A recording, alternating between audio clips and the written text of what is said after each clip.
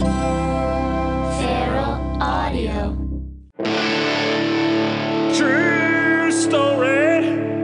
Welcome to True Story.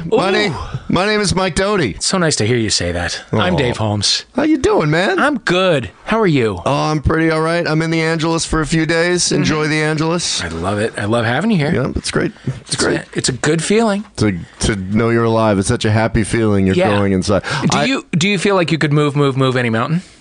More or less. Yeah. More. I mean, there are probably a small subset of mountains I feel I could not move. Yeah. However, the vast majority of mountains. Before I came over here, I'm staying with my friend Wayne. His kid, 4 years old, said, "Mike, where are you going?" And it said, "I am going to talk to someone about a TV show that was on 23 years before you were born." Yep. That's just about the most baffling thing you can say to a toddler. That's true.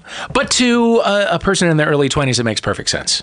Oh, yes, indeed. This is just what we do now. So, oh, God. We're here to talk about episode. I mean, this is not what we do with our lives permanently now. I'm just saying this is what we do as a culture. Yes, indeed. Yeah. We repackage. Get people like us to provide content. If not us, talking about. Yes. Yeah.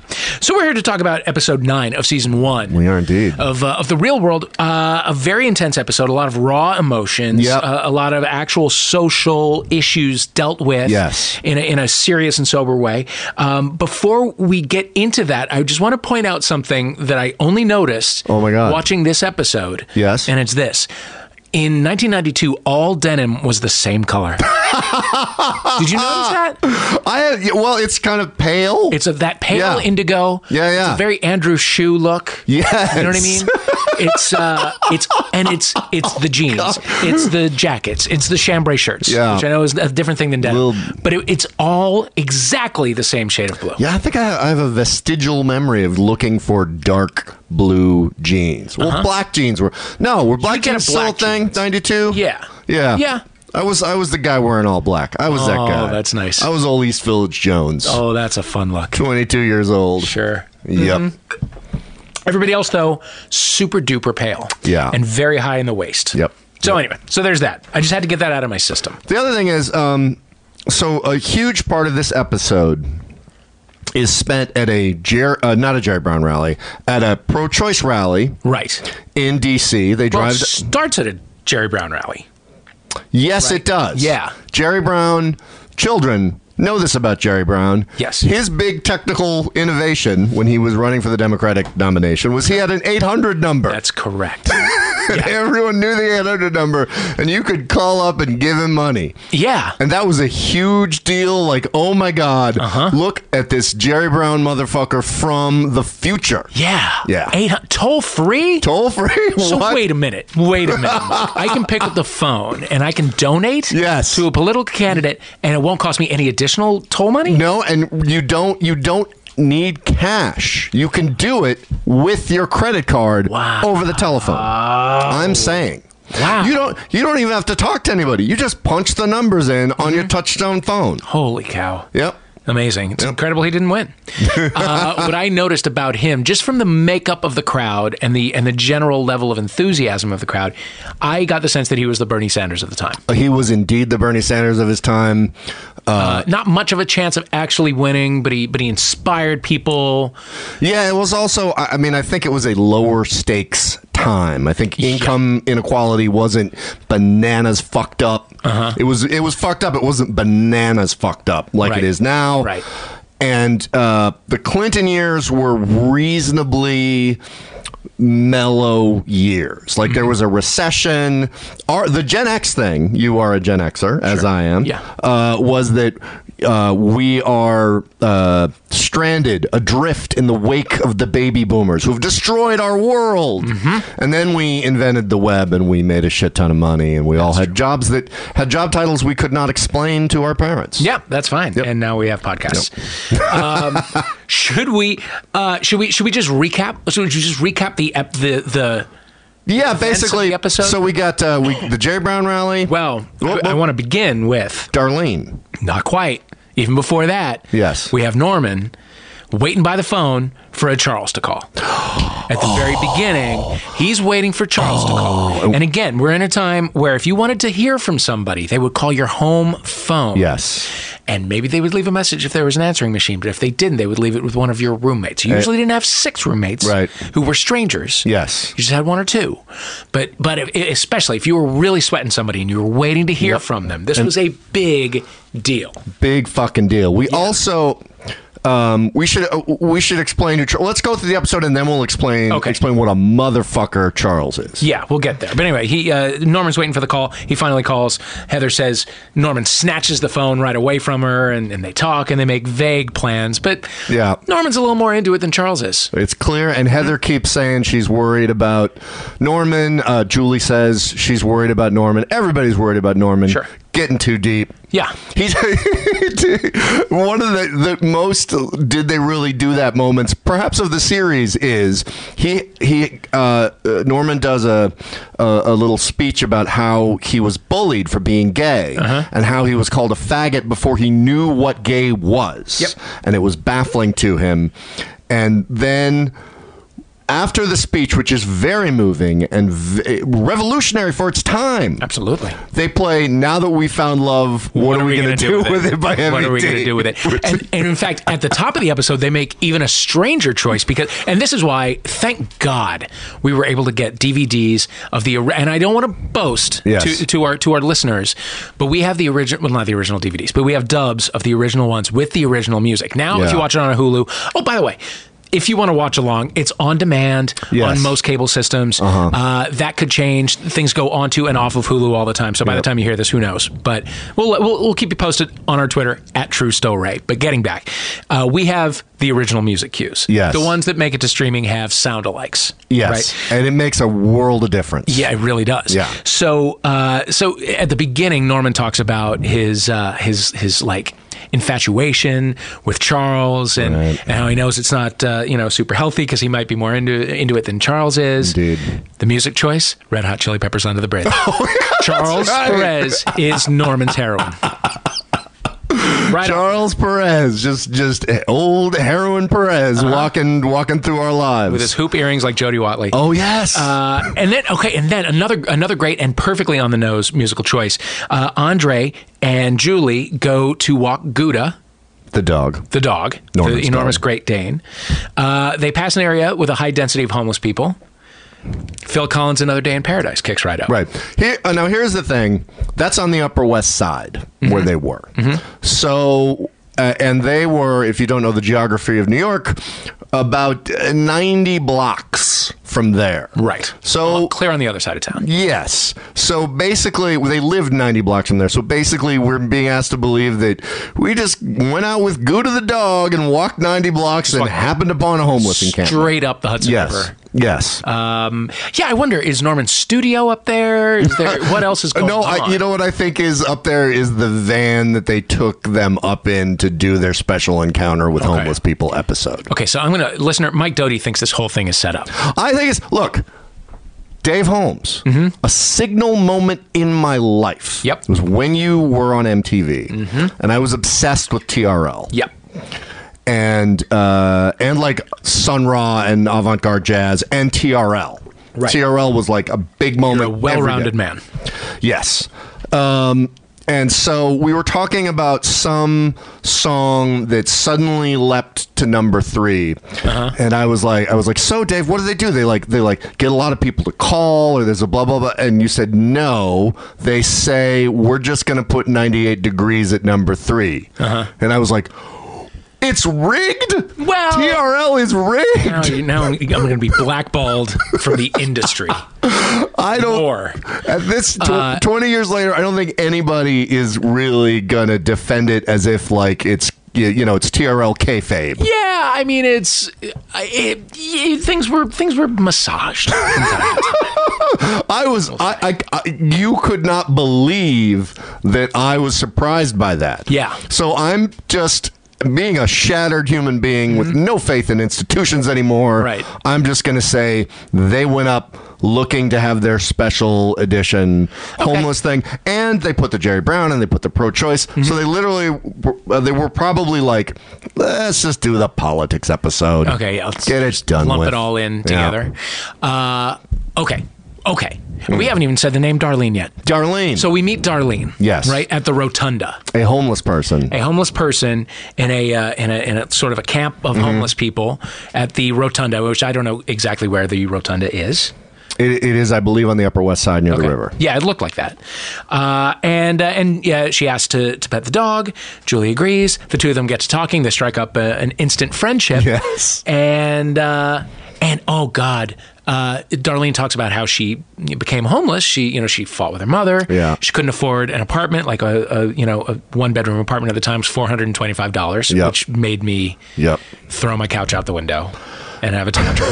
Because I was there like 2 years later. 3 years later, 2 years later, right? And it was, you couldn't find anything for under $700, right? But you're living in the Bronx for that, basically. I guess. Okay, but it was, and she said that she's given like $300 for rent, and rent was like an average of $400. Exactly. So she fell into homelessness. She struggles with drugs. She and Julie hit it off, and Julie says, "What if I spent the night here?"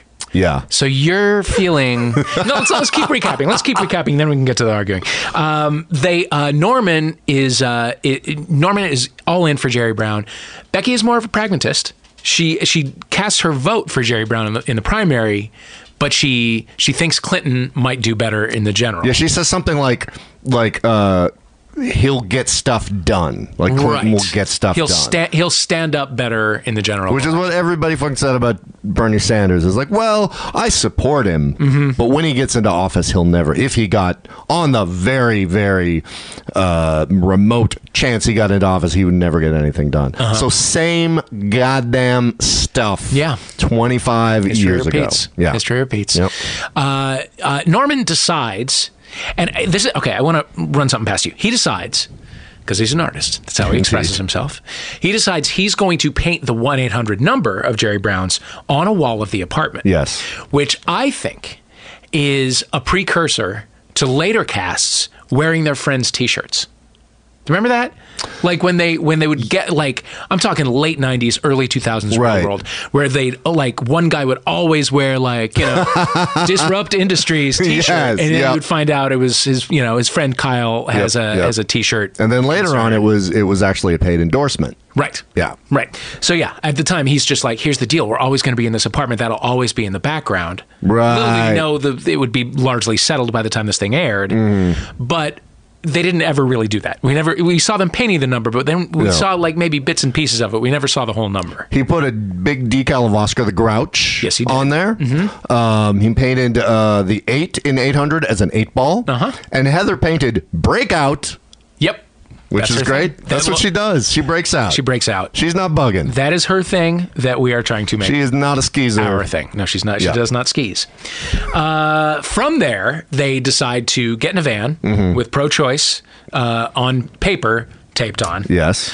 A little minivan down to D.C. for the pro-choice rally. Indeed. It's a big deal. And it's around Easter weekend, which we don't really know because we find out later that all of this stuff is around Easter. Oh, yeah, because we're getting ahead of ourselves.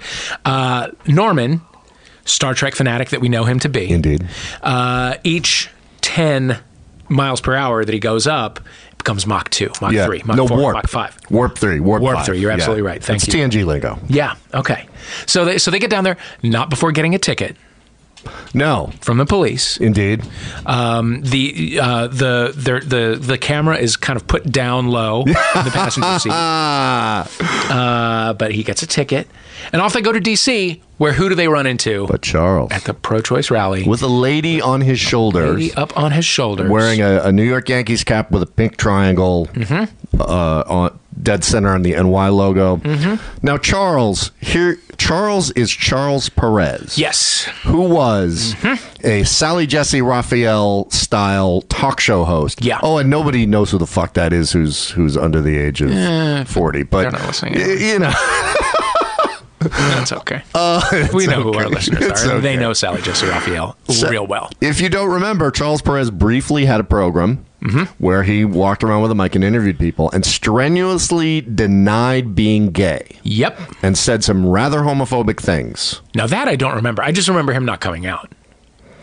I remember him something along. Oh, dude, I this is the kind of thing I shouldn't say because it's fucking libel. Okay. Yeah, we can at the minimum say that he never came. Well, he didn't at the time come out. Yes, even though there was evidence. Him being on a television show wearing a pink triangle on his hat and dating another gay man. Very distantly dating another gay man. In fact, if Norman didn't say it over and over, you really wouldn't know. Right. Let's say having had some romantic involvement with a gay man on television. By the way, the Charles Perez show went on longer than you would imagine. Really? I never do this, but I'm just gonna really quickly. We're gonna Google during the podcast. We shouldn't do this, but yeah, here we go. Charles Perez show. I think it aired like 93 to 97. That's what I'm gonna say. That seemed way too long. Okay. I am wrong. 94 to 96. And in fact, December 94 to January 96. So 95. It ran from 95. Yes. Yeah. Okay, well, there you go. All right. Well. Oh, he was a would-be priest. I'm not going to read his Wikipedia. No. Nobody wants that. I was with people that were very angry at him. I find it angering. I guess I'd find the real world to be sacred on some intrinsic level, and thus denying what is on the real world is inherently unreal, inherently lame. Yeah, it's not real. So, Darlene, I just want to close out the pro-choice rally by something that, when I heard it, it echoed through the ages for me. There was something from that pro-choice rally that I remember hearing, and I think it's Joan Baez. No, it's Holly Nears singing For Our Lives. Oh, wow. Yes. I went to a fair amount of protests. Yeah? I stopped going to protests because it was very difficult to smoke. Because you were packed in very, very, with a lot of people, and so you had to hold your cigarette real close to your face. Smoking was my priority, much more so than social justice.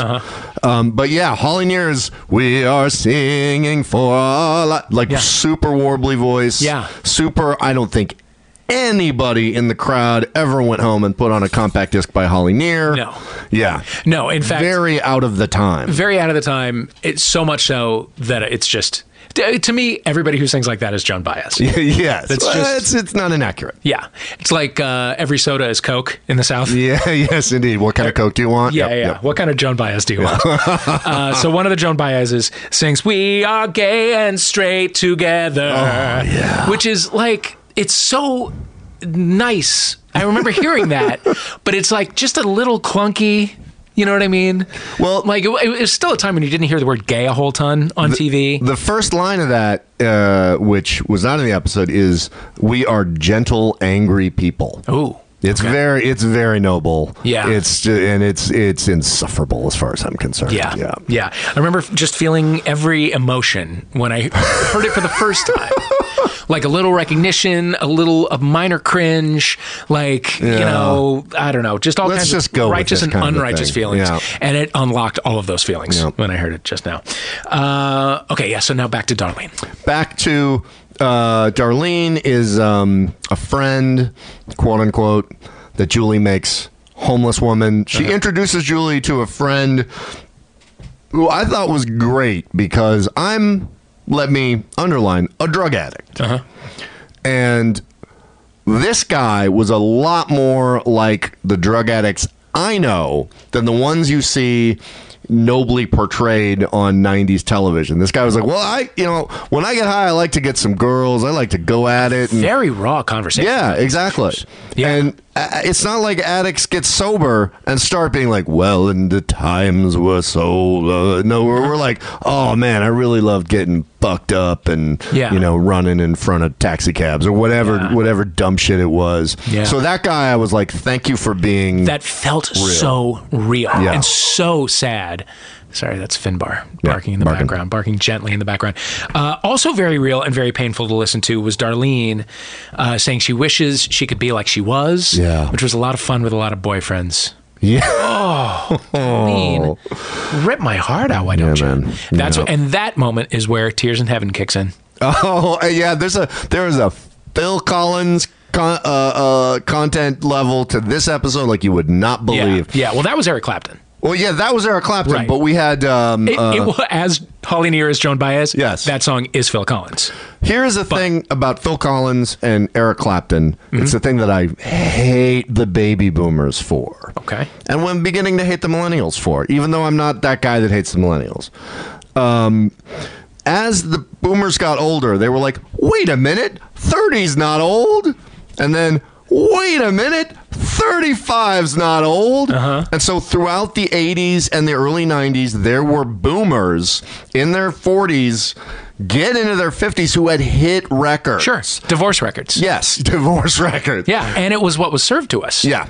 There were no young pop stars. Gen X Few. is small. So we did not have that opportunity. We weren't able to look around at the world and say, wait a minute. Yeah. Well, Dave Scott Grohl, Weiland isn't old. Yes, yeah. Exception proves the rule. Yeah. But now you look at the millennials and the super groovy Coachella playing guys are like 33. Sure. And I'm like, God damn it. Yeah. Because I come from an age when if you had a record deal, you were 29 for at least 7 years. Yeah. Yeah. You couldn't You do had it, to could lie. you? Nope. Oh, not mercy. allowed. Jeez.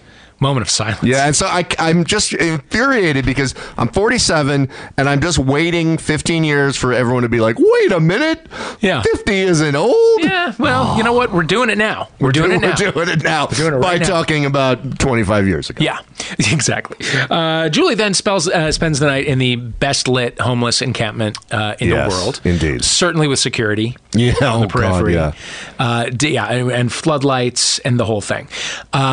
We get back to Norman briefly, who does that whole thing about being called a faggot and, Right. and like, you know, keeping his emotions inside. And this is just before I did what he describes, my own self. Oh. He talks about, you know, when he meets somebody who he likes, he just throws himself into it. Which is what you do. Like when you have your kind of sexual, when you're 13 at age 26, Right. there's a lot more damage you can do. Really? You know what I mean? You're on your own. It's not at school. There aren't authority figures around. So if you want to just like chuck yourself at somebody, there's really nobody standing in your way. Wow. You know what I mean? So you do. I for sure did. So, but you're talking about like madly loving someone, truly, Yes. madly, deeply. Yes. Doing the things you do when you're 13, but you're allowed to do them when you're 13. Right. When you're 26, you've got more momentum behind you. You So can make not- more of a mess of it. Not as I did in 1992, which is just having sex with everybody. Right. That, you know, was slightly interested in having sex. Right, That but I you're- was slightly interested in having sex with. Sure, that comes later. That is Right. another natural stage that comes for us all later. But you're saying For that us- like yeah, it's time shifted a few years. truly, madly, deeply loving, Yes. you know, like you are the stars in the sky. Writing the person's name a million times. my that kind of thing. Just God. like corny, goofy, embarrassing things that most people do when they're 13, you tend to do in your mid 20s. And Norman did it about Charles Perez. Did it about Charles Perez. That can't be easy. to That's live sad. I'm Anyway. so into Norman. One of the greatest real world characters of all time. Yeah. And he had to go out like that. with. We haven't decided what to call these people yet, have we? I'm calling them characters. Real world I don't. characters? Yes, I'm not saying cast members. I'm saying characters. I got it. Okay, so then Julie decides to go uptown and see Darlene in her choir practice. Yeah. Which they're gonna do a little practice, and then there'll be some sort of Easter Sunday service. Right. She shows up. There's another woman from the rotunda who knows Darlene is Puddin', and Puddin' is nowhere to be found. Oh yeah. Like Darlene's street name is Puddin'. Puddin'. Yeah. Yeah. And Julie has her best white Easter stockings on. Yeah. Oh, that's right. That's Yeah. pretty. Those are pretty gross. Best white hose. Yeah. Definitely working a Yeah. soap opera nurse Yeah. kind of a look. Just north of nude colored legs. Yeah. Eggs, I should say. Eggs. The thing that has always stuck with me about this episode, which is indelible, by the way. Like, I remember this episode so well. Better than any other, I think, in season 1. The thing that I remember the most is when we learn that we have lost Darlene. She's gone uptown to find drugs. Yeah. right? We then get a Darlene montage, which is essentially A Darlene Taj, if you will. a Darlene Tosh, a Puddin' Tosh. it's essentially the 3 times that we've seen her just played in slow motion while Tears in Heaven plays. Yes. Right? Yes. So I mean, it's like there isn't a ton of footage to pick the best moments from. So it's just, hey, remember the thing that we just did with Darlene where she spun around? They just do that, but in slow motion. And like in a haunting echo of her giggle. Over some acoustic Eric Clapton. Oh, man. It's brutal. Brutal. Yeah. And, it's a brutal episode. And a bunch of stuff in terms of political context. Yeah. One was that I went to Eugene Lang, where there were some anarchist ass people. Yeah. And there's nothing the mainstream media could do politically that wasn't super corny.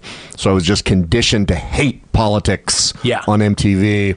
And the other thing was I think there was this notion, baby boomer hangover, that's like, youth culture is supposed to be political. There's supposed to be something to fight against. There was not a war to fight against. There was not a sexual revolution to be had. In fact, there was AIDS, which decimated the world in downtown New York and the milieu of the show. So it was a much less activist friendly, more reactive political world. But the baby boomers who put on television shows like this only knew like the marching and voting for Jerry Brown stuff, which is not it was not in tune with the actual political reality, I don't think. Yeah. I went to a Clinton and Gore rally in the summer of 92. Yeah, when they did that bus tour, like down the Mississippi River. Wow. I was in St. Louis. I was in college, as we've addressed. And that summer, I worked on a road crew. My oldest brother worked for the county prosecutor's office. So he had like a line on good union summer jobs that paid at the time like $12 an hour, which was so much money. Right. And and so I like worked on a road crew, which meant I like wore a vest and hung out and developed a fetish for reflective vests. Oh, road crew, like highway road crew. No, I thought you meant like roadies, like a band. No.